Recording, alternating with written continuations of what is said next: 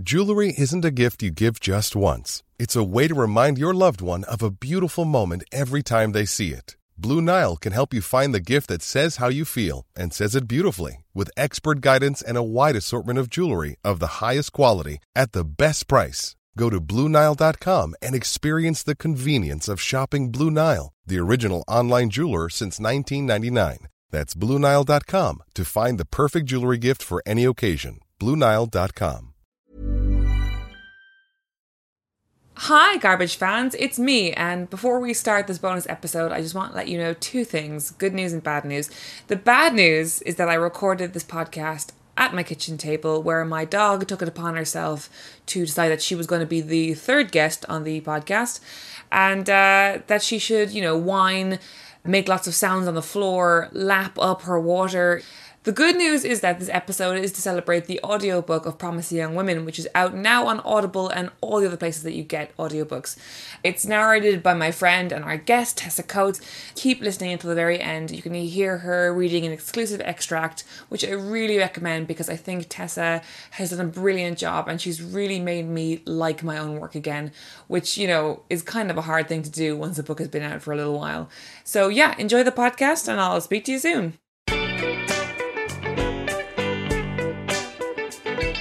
Hi, and welcome to Sentimental Garbage, the podcast where we talk about the chick lit that made us who we are. My name is Karen Dunhu, and I'm an author, a journalist, and a 5-inch hologram asking for help. Joining me is comedian, podcaster, and now audiobook star, Tessa Coates! That's me. You're a star of audio. Read by Tessa Coates. Yes. So, for regular listeners who are confused as to why this podcast is going out not on our usual date, this is a special bonus because Tessa, you are many things to me. Friend, muse, fan.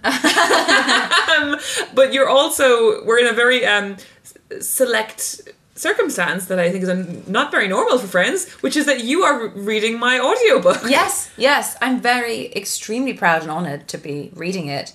I've read Caroline's debut work, Promising Young Women, and I do some voices.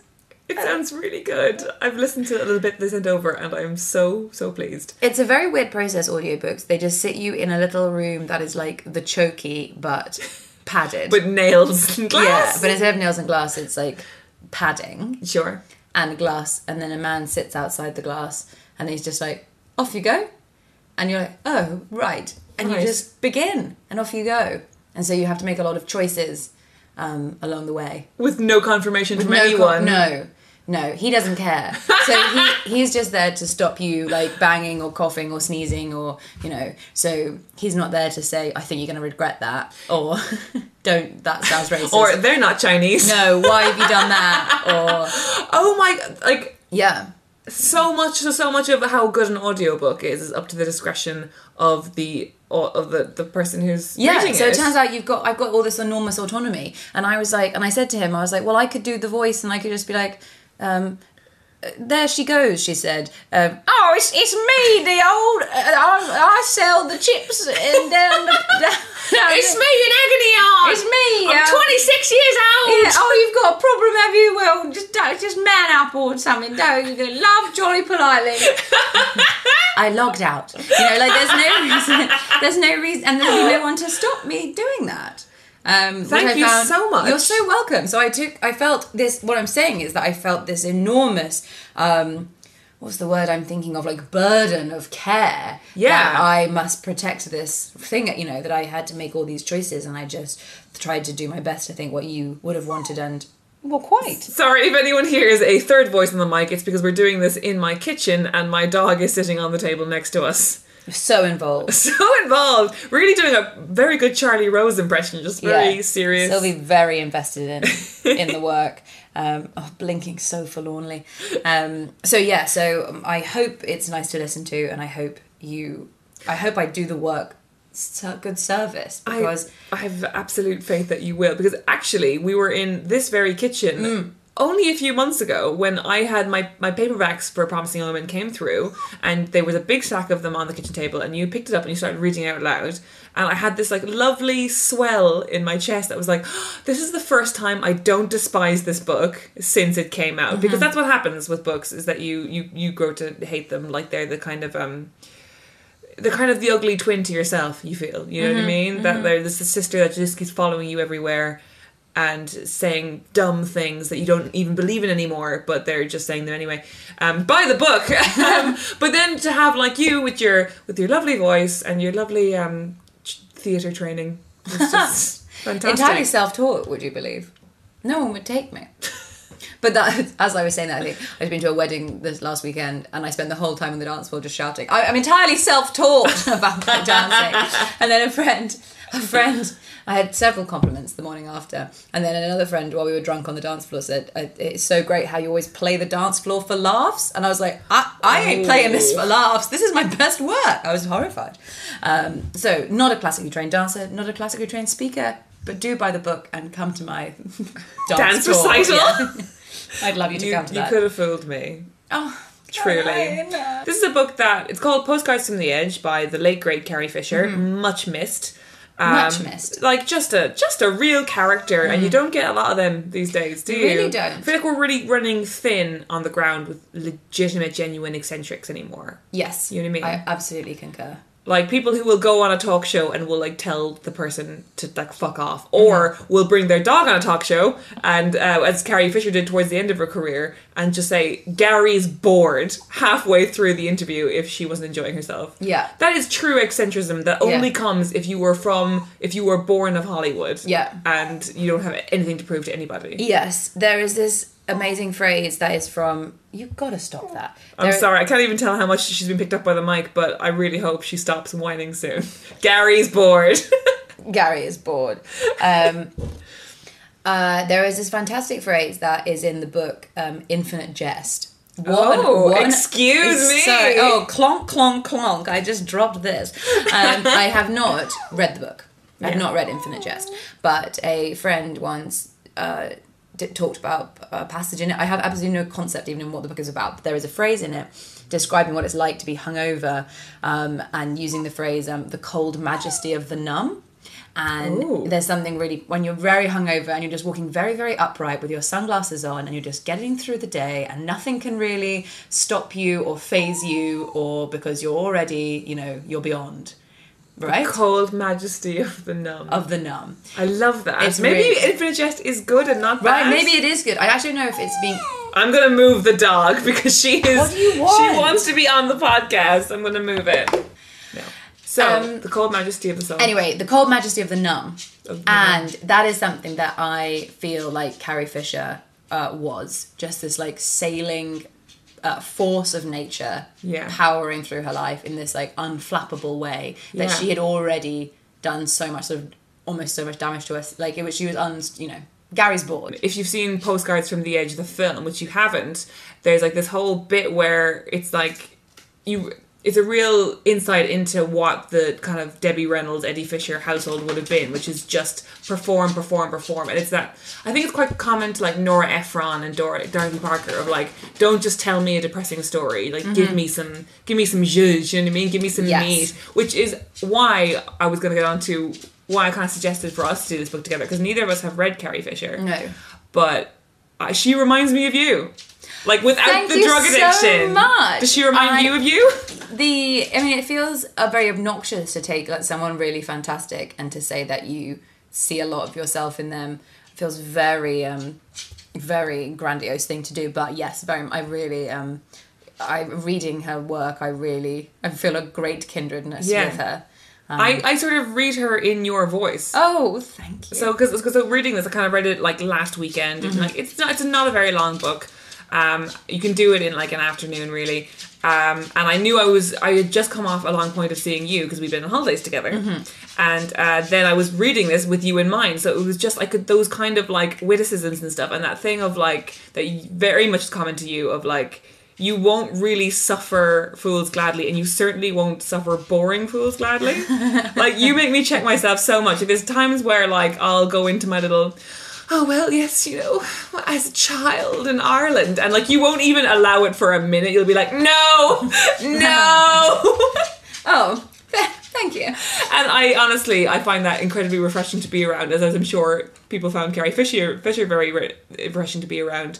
Because, like, London is a town where people will just, like, let you have your bullshit and then zone out and come back in when they have something to say about themselves. Yes. But Carrie wasn't like that, and you're not like that. Oh, you know? Thank you. Thank you so much. Yeah. Yes, that's me, I guess. This is just me saying to the audience, Tessa Coates, great friend to have. Oh, thank you. Yes, I have been called up in the past for being too blunt. Yeah. And saying exactly how I feel. But I don't have any time for your bullshit. So come on. I'm glad that you don't make time for anyone's bullshit and you don't have a personal vendetta against me personally. No, I don't. No, I was just thinking that a little while ago I was forced to go on this walk in which I met a strange woman. Just a woman? Yeah, well, the story won't make any sense really, but I was forced to do this walk in which this very large woman was very large, obnoxious woman, sort of who just like talks about themselves. Yeah. You just met somebody and they'll be like, well, John's gone. And you're like, right. Sure. I guess go on then. And she complained the whole way around this. She'd been complaining for an hour about, walking. And then she was like, and my feet hurt. She was being very my feet hurt. And I said, well, your shoes are incredibly cheap. You did? Yeah, I did. Well, because I was like, well, they are. You bought, and I was like, and she was like, how do you know that? And I was like, you can tell. Quality sleep is essential. That's why the Sleep Number Smart Bed is designed for your ever-evolving sleep needs. Need a bed that's firmer or softer on either side? Helps you sleep at a comfortable temperature? Sleep Number Smart Beds let you individualize your comfort, so you sleep better together. J.D. Power ranks Sleep Number number 1 in customer satisfaction with mattresses purchased in-store. And now, save 50% on the Sleep Number Limited Edition Smart Bed for a limited time. For J.D. Power 2023 award information, visit jdpower.com/awards. Only at a Sleep Number store or sleepnumber.com. Ryan Reynolds here from Mint Mobile. With the price of just about everything going up during inflation, we thought we'd bring our prices down. So to help us, we brought in a reverse auctioneer, which is apparently a thing. Mint Mobile Unlimited Premium Wireless. How to get 30, 30, bit to get 30, bit to get 20, 20, 20, bit to get 20, 20, bit to get 15, 15, 15, 15, just $15 a month? Sold! Give it a try at mintmobile.com/switch. $45 up front for 3 months plus taxes and fees. Promo rate for new customers for limited time. Unlimited more than 40 gigabytes per month. Slows full terms at mintmobile.com. But no, I really, really love Carrie Fisher, and I did not really know very much about her, actually, until she died. And that's the case for a lot of people. Yeah. So if you're not like either a big old Hollywood person yes. or a big Star Wars person. Yes. Why would you find out? Exactly. So I didn't know who Debbie Reynolds was, Lucy. I certainly didn't know that was her child. Mm-hmm. There's that beautiful picture that I have that I saw on the internet when she died, and then I bought a print of it because I loved it so much, which is Carrie as a child watching Debbie through the curtain in this like black and white print. It's just, Carrie must be 5 or 6 something, and it's just really beautiful. And there's one of them with their foreheads together when she's much older, so Carrie must be about 20, and like a sort of mother-daughter. It's just like beautiful. I really love both of those. And so I didn't really know much about her till then. The Star Wars films mean nothing to me personally. Yeah, I know them, but not well. Yeah. And they all came out sort of before I was really born. Not to say like you can't enjoy stuff that was made before you were born, but it passed me by a little bit. So I obviously know who she is. And then I feel like both of us came from more Indiana Jones households. Certainly. Yeah. Certainly, you don't slice off any part of the Harrison pie, I think. Yes, and so, yes, you're quite right. Yeah. You've hit the nail exactly on the head. We got some Harrison pie. You just know who's in an Indiana Jones household and who's in a Star Wars household, you know? And we did not get I didn't get a Star Wars upbringing. I knew it, and I, to my shame, there's some I still haven't seen, and I'm very sorry about that. I've tried to watch it in later life, and I don't care for it. I generally don't care for space as a concept. I don't mind this. I don't mind this. I don't really like. Don't like more space set in the real. I don't like Aliens or as in the film Alien, anything, or Interstellar or anything. Especially not anything involving time, space, time. Like you set off and the child was a baby and now the child is 50. Like that's too much for me. So I don't mind like, oh, we're at the Galactic Council and I'm a pig, but, or, you know, like that I've got loads of time for, you know? Which sounds like, you know, it sounds Star like Wars could be your so thing. I have seen all the new ones, all we've the recent seen ones. so many pastiches of Star Wars Exactly. that to go back is to be like, well, this is basic, you know? Yes, exactly. So I really would like to sit down. Look, I'll do it tonight, okay? I'm going to sit down. You're not going to, and I'm not going to, and let's call the whole thing off. One day. Because what we have done is we've read Postcards from the Edge. Yes, we have done that. And I'm going to summarise the plot for us right now. Right. So, Suzanne Vale is an actress and drug addict who is attempting to dry out and get her life together following an overdose. Postcards from the Edge is a book that features snapshots from a year of Suzanne's life, following her experience in rehab, her dysfunctional relationships with men, her attempts to get her film career back on track, and finally finding love.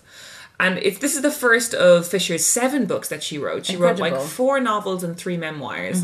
And what's interesting about it is that it's literally it does what it says in the tin. It is postcards. It is like snapshots of a woman's life over the course of a year. Starting from like, I think the first line in the book is like, I gave the guy who's pumped my stomach my number. And the last is like her being quite settled a year later kind of thing. And what's interesting, reading it, the experience of reading it is a bit like what I imagine it was going to a party with Carrie Fisher, which is you walk into a room, she's halfway through a story, you're not going to slow down that train and ask her to explain herself. So it's just up to you as the reader to just be like, okay, what? Like she got her stomach pumped and then what? Okay, and now she's in a cop movie and what? And like you just sort of, it's like walking into many different rooms where Carrie Fisher is speaking and then being expected to keep up because she expects that level of intellect from everyone around her. Yes, 100%. It's moving at a real pace. And at no point, you're constantly like, who's this character now? But you know, exactly like you're describing at someone at a party, you'd be like, well, they're in full flow and I've missed the beginning of this anecdote, but it sounds like it's being told so well that I'll just get on board. Yeah. You know, and you do. You just, she expects you to keep up and you do. Do you think it was effective? Like, if it were you, would you have, if you were Carrie's editor? Given that this is a debut book, essentially. Oh, yeah. So firstly, I didn't even know it was a novel. So many things seem to have passed me by. I didn't know there was a film until I started reading this book. And it's got Meryl Streep in it, and I cannot wait to watch it. I wish I wasn't doing something tonight, because I would love for us to just sit here and watch it together. Yeah, so I won't be watching Star Wars, but I genuinely might be watching Postcards from the Edge. On Amazon Prime for free, so... Oh, thank God! I'm in. And also Carrie Fisher wrote the screenplay, which I love when women translate their own work or just have the total control to do that. So she wrote it. So anyway, so picking the book up, was genuinely surprised it was a novel. I thought it was a memoir, like The Princess Diarist and her other work. And then it begins with 3 or 4 postcards, and then it begins with. So the thing is, day 1, maybe I shouldn't have given the guy who pumped my stomach my phone number, but who cares? My life is over anyway. And then that very much sort of sets the tone for the whole book, which is like, it's going to be very dark, but funny. Yeah. The whole thing is going to a dark place, and she's going to be very droll throughout. If I was her editor, there's plenty I would have... there are plenty of notes. Because the thing is, I enjoyed it, and I enjoyed it for the Dorothy Parker witticisms. It's very like, you might as well live, you know? It's absolutely. Very that. But it's like, in terms of story structure, I could tell why famously Carrie Fisher was the person who was brought into Hollywood scripts to punch them up with better dialogue. Yes. Because she's so good at dialogue. Yeah. But the story is kind of half there. Yeah, absolutely. Do you want to explain what the structure of the book is? Yeah, it's a kind of a difficult one to explain. So it begins with literal postcards to people. And it's interesting because it's like one to her friend, one to a monk she met. And it's like her like... It's an interesting look because this character is an actress, and you see her posing for different people. You know what I mean? And then you have her in rehab, and then you have somebody who she meets in rehab's point of view of her. It's this man called Alex, who we don't really hear much from again, who just drops into the narrative, and we get this very good first-person description of him being on drugs. Yes. And it's actually it almost feels like a short story that belongs by itself somewhere else. That is something that, like, so... reading that as her editor, Yeah. I would have been like, let's talk about Alex. Yeah. And maybe let's take this work out of here. Yeah. Because I don't think agree. it deserves to be in here. It does deserve to be in a good short story anthology. Absolutely. So it's completely first person. It's in a different font, so you know it's somewhat different. That really stressed me out. I know it's really tedious because then you don't like him at all as a character. Yeah, and you're not supposed to. And you're not Yeah. supposed to like him. We know nothing about him. He's just this like terrible junkie who doesn't, the classic, doesn't think he's a drug addict, and it's like, I'm clean. I should And celebrate. was rejecting all help. Yeah. And is clearly very privileged. Yes, And his parents are paying his rent, and well, they should because they owe him because they're the reason he's in drugs in the first place. Yeah. And the worst kind of addict. Because you don't want to get stuck with at a party. Yeah, and so his piece begins with, it's been 4 days and he's been clean for 4 days, so he should celebrate by doing some cocaine. Yeah. Which is like this, and so this totally delusional guy. It's a very accurate rendering. I Yes. mean, I've known coke addicts. I'm sure you've known coke addicts, and it is exactly how I imagine their internal model to be. It feels very accurate. It's just whether it's the right thing for this book in particular is an interesting question. Yes, because you definitely are like slightly skimming ahead to get back to Carrie. Yeah, Or to Suzanne, rather. To Suzanne, because you don't really care about this guy. And it definitely derails us for a good long while. But also, as her editor, you feel like you gave her these notes and she was like, nah. Nah. Yeah, I'm doing I don't have this. to listen to you. I don't have to listen to you. I don't have to write a novel that goes beginning, middle, end. I'm just going to do this now. And I don't give a shit what you think, which is a lot of the heart of the book, is this person who's like, this is it. You can like it or not, but it's good, so you're going to like it. Yeah. You're like, okay, I will. And it's very much this character who... And she's very, like, upfront about this is basically a thinly veiled autobiography. Yes. Like, the things Suzanne goes through are things that Carrie goes through. And I think she maybe just wanted to allow herself to, like, create false names and false identities for her to have more fun with it. I think that's probably the only reason it's really a novel.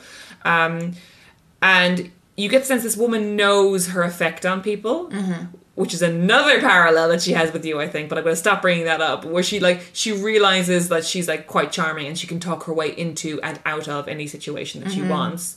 And there's this lovely bit where she's, like, has this affair with this guy called Jack Burrows, and then she realizes that he's sleeping with everybody else as well. And not only is he sleeping with other women, he's sleeping with, like, quite, like, smart, brash women. And she's like, she's a whole lot of girl, and I'm a whole lot of girl. And, like, that's two lots of girls. Yeah. Yeah, and I love her. I don't know, it shouldn't be charming to read about someone who knows that they're charming, but it is. But it is. I don't know why. Yes. I think it's because there's so much in it that's very relatable that it's sort of like somebody making a nice, crisp gag about something that you've never really heard anyone laugh about before because it's sort of totally taboo to even think it. So her being disgruntled that he's sleeping with this girl, and she doesn't care that she's pretty because she knows, or beautiful because she knows that's not her area and she can't compete. Yeah. She's like, she's pretty in her own way and she knows herself. But for this other girl to be funny is just like... Yeah. is like such a crushing blow because that's her thing, and I think that is something that all women and maybe all men have felt, when you're having a sort of casual thing with someone and you both know it's casual and it's very clear that they can see other people, but in the back of your mind you're like, but I'm the best they'll ever have. Yeah. And it's obviously you certainly can't vocalize that thought, and you can barely entertain it because it's an outrageous thought, but it's there. And it's that thing because they're constantly, and most of the book is conversations, and I think she says that conversation is almost like sex to her. Like and that is apparently, like, there are whole reams and reams of pages that's just dialogue. But it's such good dialogue. It's such good dialogue. Yeah. And it's it's quite refreshing because, like, their conversations, I mean, this book was written in 1987 and a lot of it feels like very, very modern. And what's interesting is because they're both these characters work in film, and they're constantly saying things and being like, oh, that's good, you should use that, that's good, use that for something. And it's interesting because, like, obviously people who work in film in the 80s are going to be like constant, and she even described it, she's like, we're constantly living our lives so that we can have material. And what's interesting is that, like, now that what was once a very specialized frame of mind has now become a globalized one. That is how people feel all the time, regardless of whether they work in film or not. Yes, you're absolutely right that now, because your whole life is up for up for selling. Yeah. Every time something happens, you're like, ooh, let me. And like, have you ever had that moment where like, even if you know, I've gotten to that place now where my work used to be very public, and that I used to write for a website where I was pushing out new stuff every day. So being looked at was something I got hooked into, and now I don't. I write novels which take a much longer time to come out, and I'll still have that weird itch in my fingertips, being like, I have nothing to say, but I feel like I should post something. Yes. I should. Like, so many people are doing Instagram stories right now. I should really join the fray. You know, which is just an urge I despise. Yes, absolutely. I think at its worst in comedy and in stand-up comedy, because you see people, you know, laughing in a group at a party, and it's like you can see a heat map of people's heads in which people like, can I have that? Like, is that, whose joke was that? Basically, like, can I have this? Oh my God, yeah. And so it's a really tricky process to navigate, to, you know, that you don't ever feel present anymore, because every time you make a joke, you're like, oh, put that in. That's my that's my trait. That's my job. That's my work. Have you ever had the experience as a comedian where you and another comedian have had different versions of the same event or the same thing? What, and both talked about it? Like, as in, like, you both went to the same party and had a similar experience and then came away with different things, you know? That literal thing you just described. No, and I certainly wouldn't mind. I couldn't give one shit what people choose to put out on the stage. Like, that I don't mind at all. So I don't even mind if you use literal things I've told you, you know, that I've seen people talk about, whatever, which I don't care one jot for. The thing I don't mind it, but the thing I think I resent a little bit is the like lack of people being totally present anymore at stuff. And so just like Carrie and Jack is, you know, or Suzanne is saying that, you know, people are like, oh, that's good. It immediately takes you out of actually being present and at something. If you're you know, if you're listening to a really interesting story someone's telling, if suddenly someone's like, oh, that should be a sitcom, and if you actually work in an industry in which you can sell that, then instead of enjoying the story anymore, you're just like, is it? Like, can I sell it? Can I make that? Do you know someone? Should I make that thing? Like, should I be using it? And so then you much in the same way that I imagine if you're like an Instagram travel blogger. Yeah. Oh God, my croissant, or whatever your name is. Oh my God, she croissants. Oh my God, she croissants. Which is my fake travel blogger personality. Oh my God, she croissants. I have no issue with talking about them publicly, but a friend of mine from university is married to a girl now, and they are professional travel bloggers. And I see in that he takes these incredible photos, but I'm like, it's so sad now that you can't ever, he and they as a couple must never be able to see anything nice without thinking we should take a picture of this now for our Instagram, you know? Yeah. So therefore it means that your whole life becomes like in some way for other people, and you never can just sit and enjoy a sunset or, you know, go and see something. It's constantly like, how can we commercialize this? How can I sell it? How can I give it to someone else? Yeah. I've been reading it on Kindle or Kindle on my iPad, and I don't know if this happens on all Kindles, but it can have like a little dotted line underneath, and then it says... Of what other people are highlighting, which I find fascinating. Fascinating. Yeah. I think it's a really interesting thing that Kindle does, and you get no other context, and you get no other notes or anything, or comments. You just get the fact that 371 people thought this was good. Yeah, and I really, really like that this something that you think like, oh, resonated with other people, and it's like this weird message in a bottle with other readers, isn't it? It's like the perfect amount of contact with other readers. Yes, right? Because if there was like somebody popping up being like, Julie thinks this, you'd be like, absolutely not, I don't give a shit. But just to know that number, and just to know there are other people who felt similarly or who felt affected really by that, it's so smart, and it makes it such a less lonely experience when the stuff is about something that you don't like in yourself. So she's in rehab at this point, says, I feel so agitated all the time, like a hamster in search for a wheel. I'm consumed with panic that everyone will find out about this and hate me or laugh at me, or worst of all, feel sorry for me. Pity me for taking my, and this is in capitals, everything that a human can possibly be offered and turning it into scallops and Percodan on the emergency room floor. And so she has overdosed on Percodan, but also been eating scallops. So when her stomach is pumped, that's what comes out everywhere, and she's sick.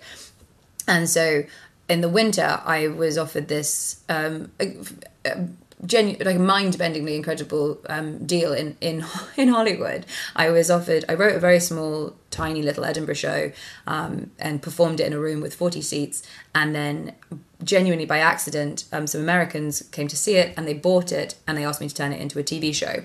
And the whole thing was so unbelievably stressful because I didn't ask for any of it, and I knew that it was like people's dreams, and here I'd been given this thing on a plate that I felt I couldn't enjoy and I couldn't hold on to. And so this idea of like her being given everything a human can possibly be offered and turning it into scallops and perk down on the emergency room floor really was like, it felt so. We're only on page 2, and I was immediately like, oh God, this book is going to really speak to me, that like, that what it is to be given lovely things in life and to not be able to hold on to them properly, or to mess them up, or to not be able to, or to be perceived as being ungrateful for them, be perceived because as being you're not ungrateful. enjoying them well. Yeah. It's like your new money in a way, to success. Exactly. And to be unable to say, actually, I'm struggling, or actually that I'm having quite a hard time, when people would be like, oh, get out the tiny violins. What do you have to complain about? It's a really hard thing to admit as well, especially when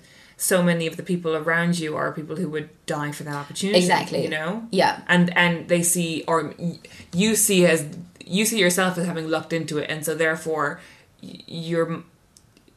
the perspective you're giving them is that they think you lucked into it, whether or not they think that. Yes. Yeah, absolutely. And I think it must happen, for women who are, happily married, but say, actually, this small thing in our marriage is, I'm really struggling, to be unable to talk to their single friends about it. Who'll be like, fuck you. Like, you're having a horrible time. And then that's how people start siphoning off, right? That's how married friends start being married. Yes. Well, they're only friends, and baby friends, and very successful people clubbing together and stuff. It's not because they will only talk to someone as successful as them. It's that because they have a now specialised set of problems they don't want to bother other people with. Yes, absolutely. Exactly. You find it impossible to talk on a genuine level about the thing, with knowing that, why all the rock stars end up with each other, or famous people date famous people. But in the same way, doctors date doctors because they need somebody who can understand what they're going through. And when your thing is ostensibly a positive, like being married or being given a, movie deal or whatever, it's very hard to talk openly with somebody and not feel like you're just sort of shitting on them. Yeah. To be able to like, please can, so it's a very... Especially when it comes to something so performance related, because... when you say Suzanne or yourself or whatever, you make this huge achievement, you clear this mountain. I think it was you told me that like the higher the climb, the windier the something. It's very powerful sounding, but that actually wasn't me. It's like the windier the what? It's like the higher you climb, the windier it gets, or something. It's good. It was much more elegant than that. Somebody successful told me it. But when you reach a level of success or an achievement or whatever, but then once you clear that peak, there's a whole new set of complications that come with it. Yes. And particularly in performance, where it's like now everything that you are is judged all the time. Like how you, particularly in Suzanne's case, how you come across at parties could affect your next job, And there's this one line, which again was one of those, like 1,000 people have highlighted this, and she says, I went on a date last week and he kept calling me, oh, you're a wonderful girl, you're a wonderful girl. She's like, I know I'm a wonderful girl in auditions, I want to be something else to somebody else.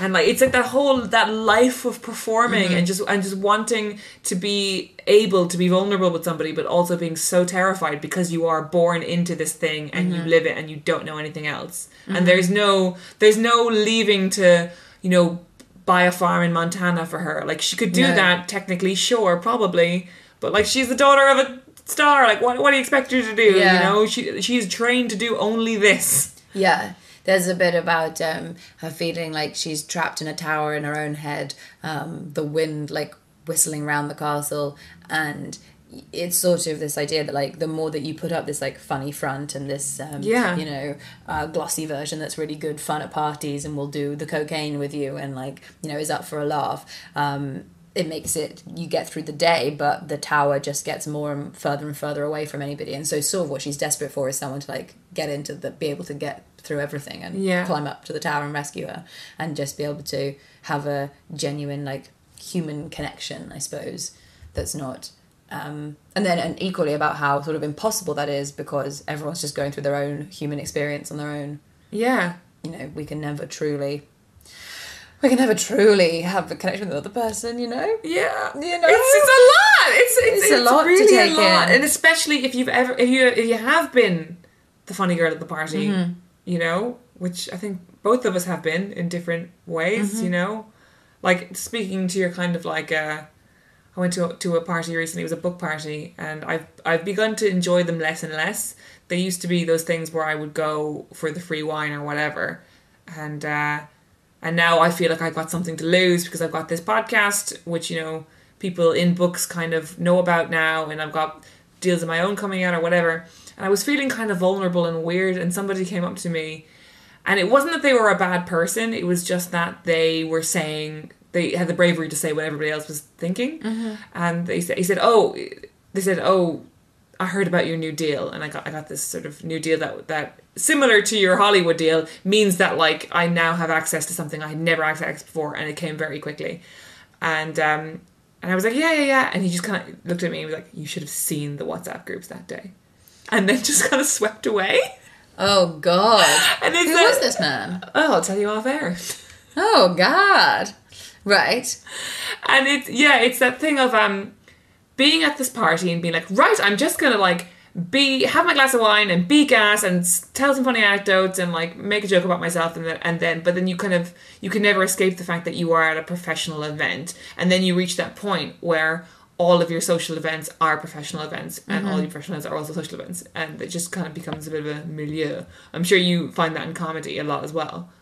Yes. I mean, to an extent. I mean, no one's making... I don't think it has quite the glam of the publishing, you know. I mean, it's not... This is warm white wine at a bookshop. Yes. But that's the thing is, like, the first one does feel unbelievably exciting. Yeah. You know? The first book that you go to, and there's free alcohol and a book. Yeah. You know? A book. Someone I knew wrote a book. Oh my God. It's here in my hands. And then after a while, you're like, oh... It's, you know, and that's what you get in this book as well, yes, right? Which is part of the sort of the great tragedy of human existence, is this like, another. Another thing. They're like, you're given this great, oh God, if I may give you another... Please do. Please. The positive way to look at this is that from here things can only go up. But I've been up, and I always felt like a trespasser, a transient at the top. It's like I've got a visa for happiness... But for sadness, I've got a lifetime pass. And I shot through my 20s like a luminous thread through a dark needle, blazing towards my destination. Nowhere. Oh, God. And so much. And again, thousands of people underlining this part. But like, again, I think it really speaks to something very, very human. This like... you know, people being like, positive thinking, always up we go, and then you have these wonderful experiences, and then, you know, this great cruelty that we sort of can't enjoy them and can't have a nice time. And, why can't we have a nice time? Why can't we just have a nice time? And I guess that's what the book is about trying to have a nice time. It's trying to like sort of scoot back from the edge, right? Yes, it's trying to scoot back from the edge, where to me it feels like Suzanne has learnt to be funny enough and clever enough and to sort of survive it all enough that she's hanging by like one hand from the ledge with like a cigarette in her other hand, and she's like wearing a sort of caftan, and she's like, you know, it's the edge. It's the edge, I guess. Like, and it is like a postcard. You know, who cares? Like, it's this like, you know, there's no fear there. There's no fear there. It's not sort of horrifying. She's hanging on. But she's able to make these jokes. But if she's also like looks at her situation, she is literally hanging off the edge. You know, just because she's worked out how to make a quip about it doesn't mean it wouldn't be nice to like climb back up. That's so well put. Very smart. And I enjoyed it enormously. Yeah. And I would like to read more of her stuff. And again, you're so right that she's the punch-up lady. You know, this is not this great narrative.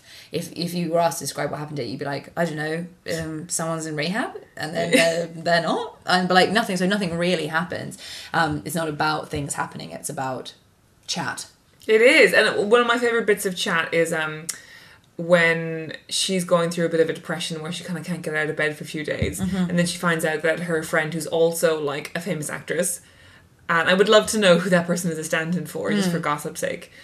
Just she invites her over and they just sort of like swan around in their pajamas, just feeling like shit.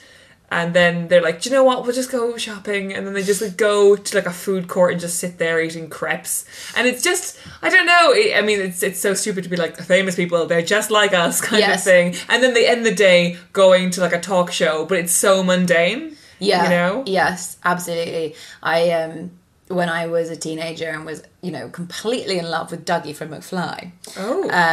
I saw in some magazine once that we had at school, him saying, the question was like, do you love parties or do you love to go to parties or whatever?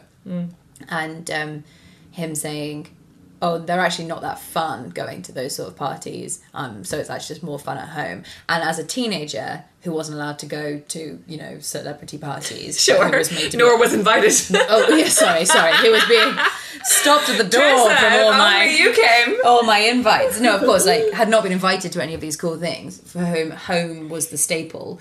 That felt like the most outrageous comment. That you're like, how could you not enjoy these incredible parties? Dougie, get a grip. Dougie, why would you not love the things? But then, and not to say I've been to, you know, what are obviously outrageously cool parties that Dougie goes to, but once you have been to enough stuff as a grown-up and it's not exciting anymore, you do just want to go home in your pajamas, even though that's the thing that was like your base level as a child, and you were like, I can't wait to get out of these pajamas, go to all the cool parties, you know? As soon as I am no longer excited by a gift bag, I'll just have to end myself.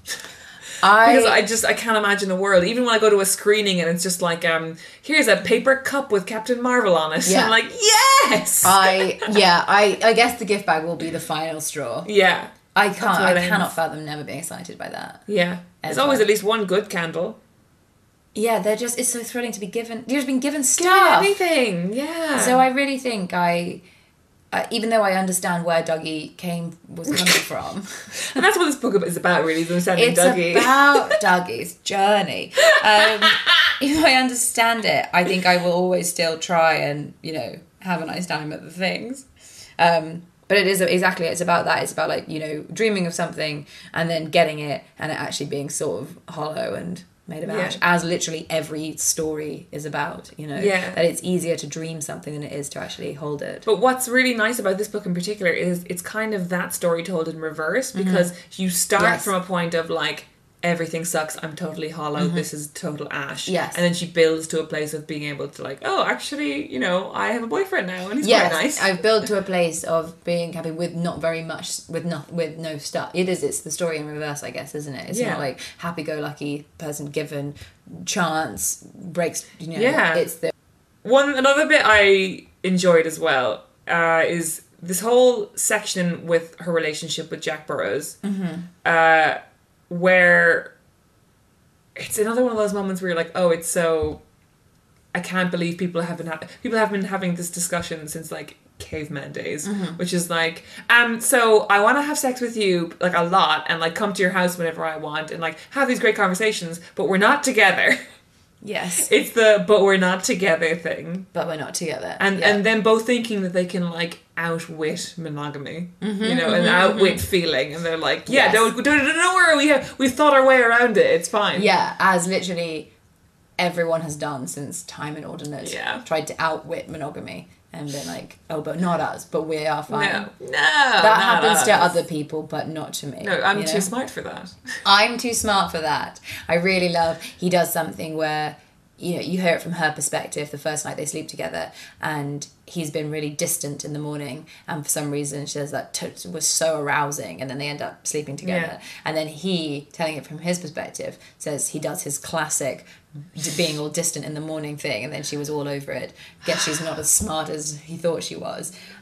Which is a thing, and I have done right? Yeah, what Beans Cameron was distant.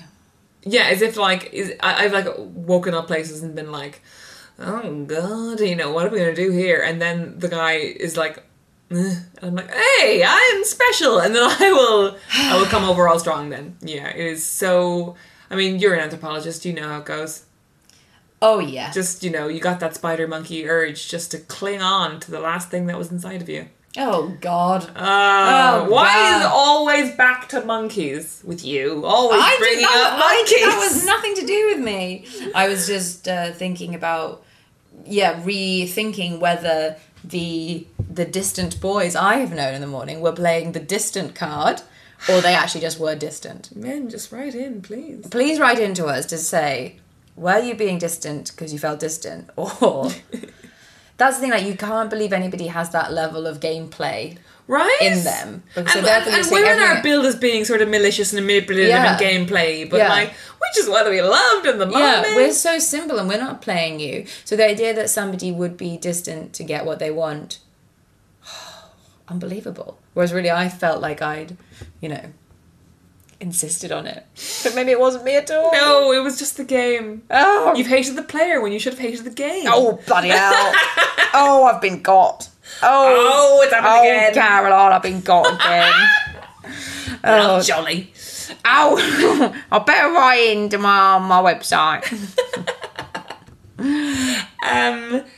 What did you think of her ending up with a nice man at the end? I'm all for it. Me too. Yes, of course. Do it. Kind of tacked on, but sure. Yeah. I enjoyed them. Yeah, the whole thing is sort of, she has this very long conversation with her grandma, in which the grandma's basically like, I don't like your granddad. He's an idiot. But we're doing it. Like, we're getting through it. And she's very like, and this is an older person speaking to somebody who's young and who's nearly 30 in 1987, saying, you young people, like, you don't know how to stick anything out, you don't know this, the whole book could be read today, like, it feels extremely modern and extremely relevant, and so, you flit about, you don't try, you don't commit to anything, you don't work on a relationship. As soon as there's something wrong, you say, oh, that's wrong, that's broken, that's the end. And so I like that she just gets someone nice and normal and and he's an author, and he's meets him on a talk show. And like they make it. We don't know that part, but I hope they do. Yeah, it's just a nice simple tale when she had been living at such the extreme highs, and then to find just a nice stable middle of the road. Because without that, I mean, sure there aren't the highs, but there's also not the lows. There's this lovely bit where she's kind of slowly allowing herself to fall in love with this man. And it's kind of like all of her usual defense mechanisms are up. He just kind of blasts through them. He's just like, oh, shut up. Do you know what I mean? Right? Which is really nice. And also, like, people like to pretend like they're so complex and they're like, oh no, my barriers, my intimacy, my issues, and all they really need is someone who they fancy to be like, shut up. Like, you're being an idiot. I love you. Shut up. And there's this bit where she's like, the other day I remembered something he said for the first time. Which is never a moment I think about, but happens in every relationship, right? When you go from someone just being a guy who's rotating around the place to like someone you treasure deeply, you'd be like, he said this thing and it was funny, and like I'm just gonna have a little giggle about that now. The end of Roald Dahl's Cinderella. Roald Dahl Cinderella. I didn't even know that he did one. Oh, you'll really like them. He wrote all the fairy tales as poems. Oh. They're really Was good. that Rotten Rhymes? Revolting Rhymes. Yes, I never had that one. Yeah. Oh, well, please. Please. Watch Star Wars. And then read. Anyway, so the Cinderella story they're really great, all his poems, but the Cinderella one, she gets with the prince. He turns out to be an absolute shithead. Obviously. This like incredibly good looking prince turns out to be a dickhead. He's never worked a day in his life. Exactly, is a bellend. And then right at the end, the final line, and then she leaves him. I think he chops off someone's head. It's like classic Roald Dahl. It's like really brutal. I think a foot comes off. Like, it's dreadful. Anyway, she leaves it all behind. She runs away. And then in the end, it says, she married a simple jam maker by trade who made good homemade marmalade. Their house was filled with smiles and laughter, and they lived happily ever after. And that's the final bit. So she's had this, and it was always my like goalpost of like the best thing you could possibly want. Marry was like a jam maker. Marry a jam maker, and your house was filled with smiles and laughter. And like he makes good old fashioned marmalade. Like that's all you can want in a man, you know. And so she's gone after this prince, and then been like, oh, not for me. Like not this like showy, you know, flash and the balls and the money and all of this stuff. I just want someone kind, and that to me is what this, you know. Well, that's lovely. Right? Yeah. Because that's it. At the end of the day, that's all we can aspire to. Just a jar of marmalade and a joke. Just a jar of marmalade and a joke. Just a pal. And just pal to belong to. A pal. That's all we need. Yeah, that's all anybody needs. But that's not in any of the stories. No one sells us the dream of the pal, you know? Yeah. Whereas it should be. They should be. Thank you so much for coming on. Oh my goodness, thank you for having me. Listeners who keep on listening will hear a snippet from my book, which Tessa will be reading. Oh boy, stay with it, people. But before that, is there anything that you'd like to plug in your own name? Oh no, nothing. You've got a podcast. Oh sorry, yeah, I've got a podcast. I've got nothing. I got a podcast. It's called Nobody Panic. It's hosted with Stevie Martin. It's nice. I've been on it. Oh, you've been on it? Yeah. Stevie took a break over the summer, and I got in some maternity cover, despite there being no baby and no maternity. You sound like you're disappointed. Like you and Stevie have been trying. Yes, we have been trying very hard for a baby. A Nobody Panic podcast. She won't accept you. And come on, Stevie, just her eggs are hostile to you swimmers. We're running out of time here. Anyway, it's quite a nice podcast. It's just sort of attempting to solve some grown-up issues about how to do things in life. It's nice. And I can't think of anything else to plug, really. You're not in Edinburgh this year, so... No, I'm not in Edinburgh. I'm having a lovely summer, just chilling out. Lovely. So just download the bloody audiobook. Lovely if you'd like to. Available on Audible and all that kind of stuff. I'd love if you wanted to read the book. You can come and find me on Twitter. I'm just at Tessa Coates. And that's all my views. Yes, the 5?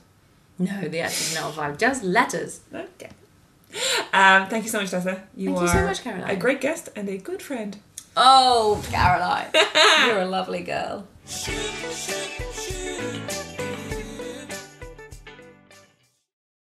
Chapter 4. Darla has decided to take my rebound shag mission very seriously. So seriously, in fact, that she's willing to invite Becky out on a Saturday night.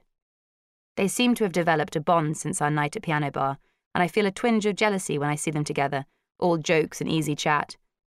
I resist the urge to dive in between them and shout, "But you're both my friends. You can't go off and be friends on your own."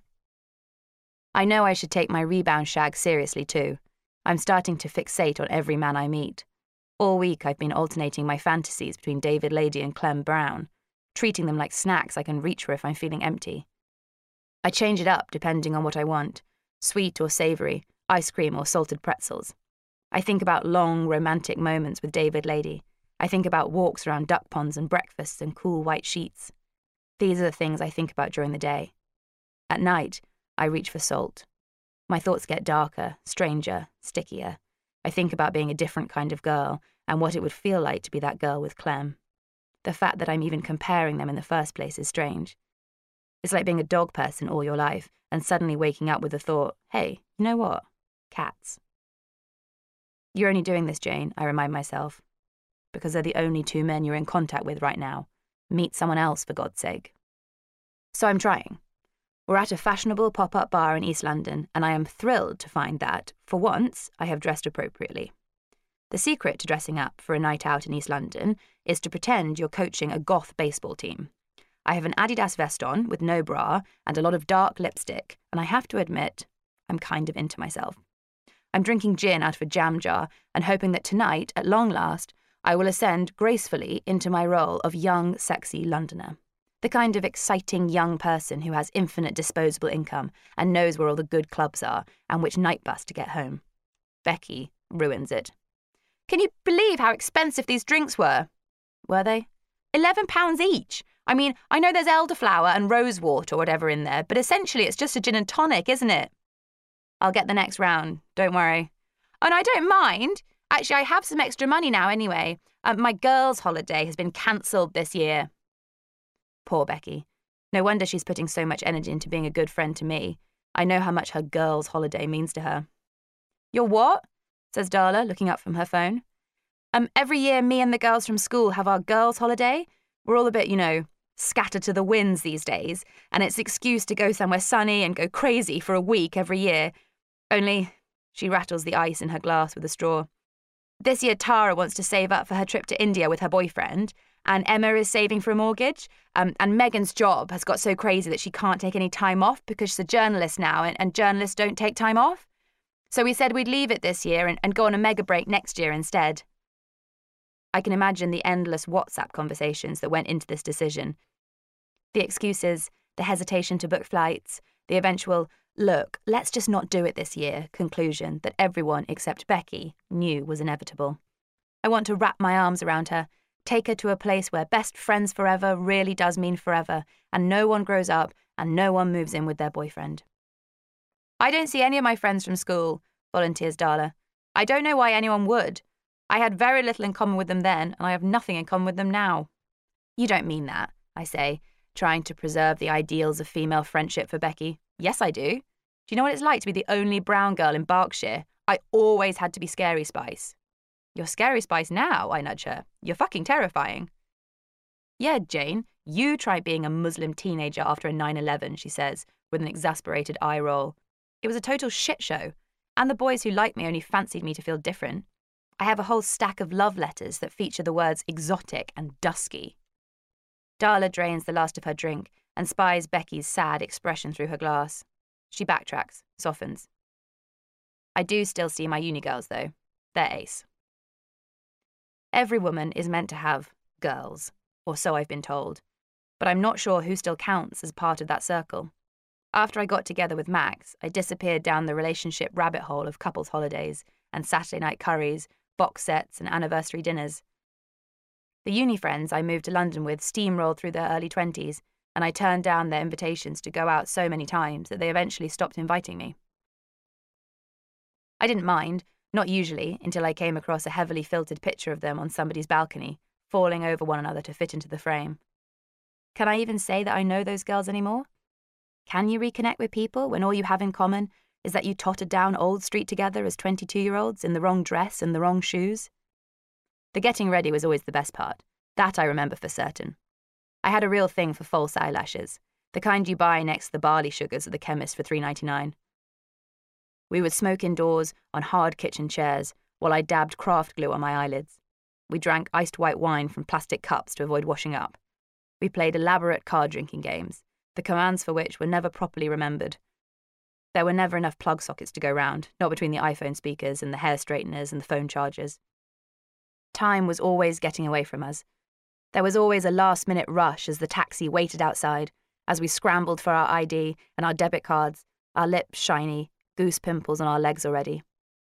And then, the bolshy confidence we built up during our 5-hour getting-ready session slowly eked out of us, while we waited in line with 100 girls who seemed more sophisticated. No matter where we went, nowhere seemed to be for us. We didn't know how to dance to house music, and we didn't understand what dubstep was. We knew how to scream along to Sex on Fire by Kings of Leon, and we didn't understand why anyone wouldn't want to do that.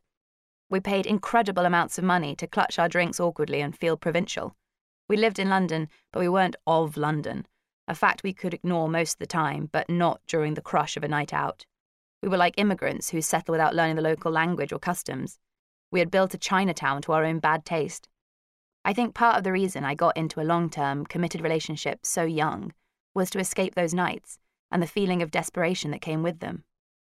I could have just as easily been one of the women breaking poor Becky's heart, refusing to go on a girls' holiday, planning for what I believed to be my future, and losing my connection to the past.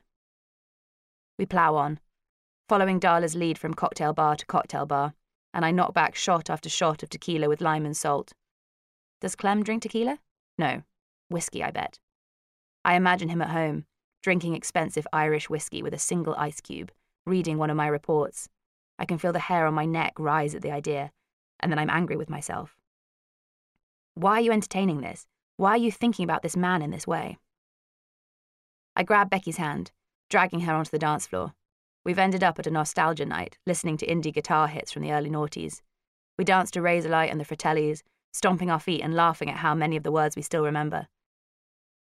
I look at them and think, maybe these are my girls. Maybe these are the women who I'm supposed to build my life around. Maybe this is the clique I go into the second half of my 20s with. Darla disappears just after 1 a.m. when she gets a text from a guy she's seeing. Becky is sloppy. "Let's go on holiday," she says, hugging me. "I'm broke, remember? Heartbreak isn't cheap. I don't recommend it.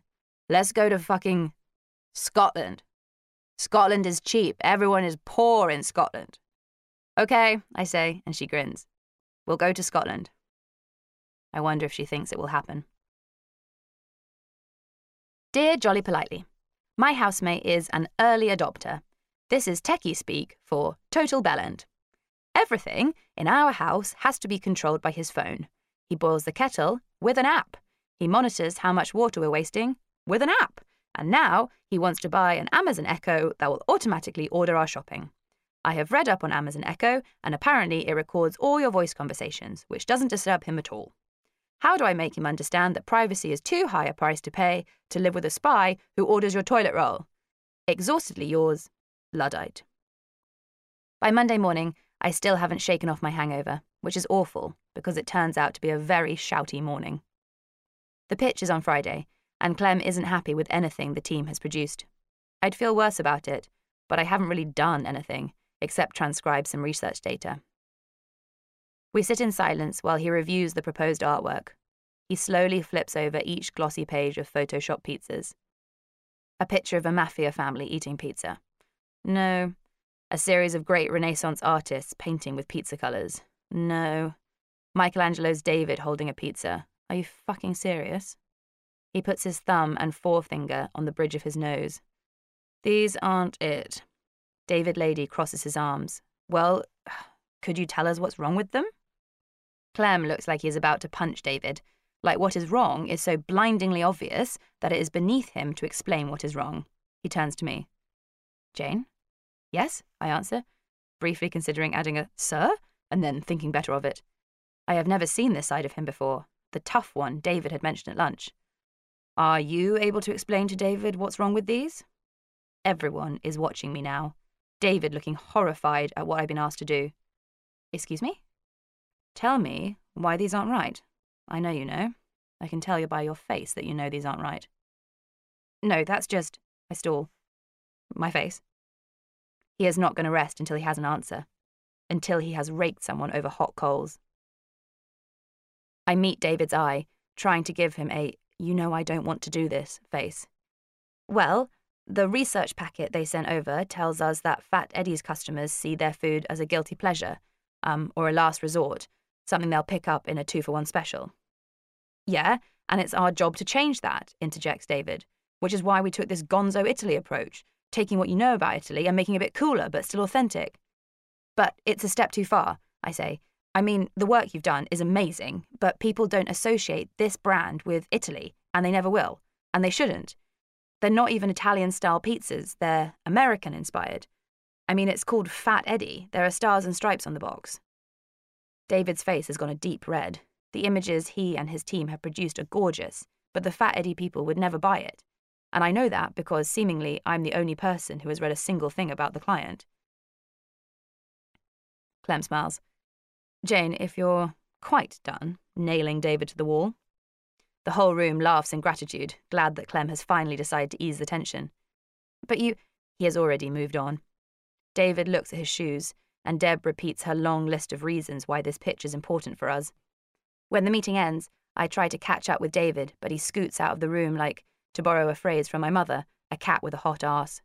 I linger in the meeting room, too embarrassed to head up to the canteen with everyone else.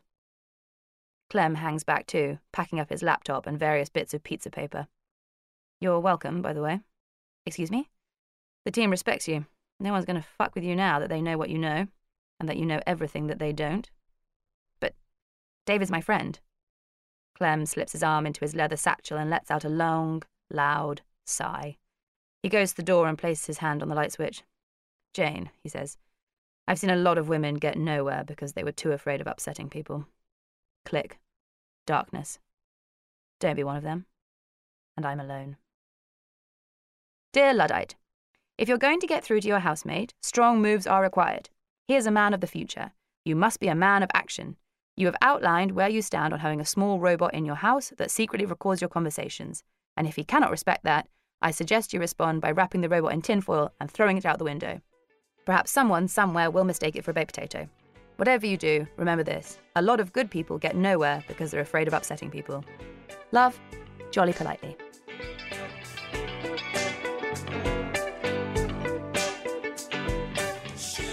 This has been Sentimental Garbage, and I've been Caroline O'Donoghue. You can follow me on Twitter at Zaraline, that's CZAROLINE, or email me about the podcast at zaralineodonoghue@gmail.com. This has been a Justice for Dumb Women podcast. Thanks to Harry Harris for the jingle, Gavin Day for the logo, and Acast for the recording space.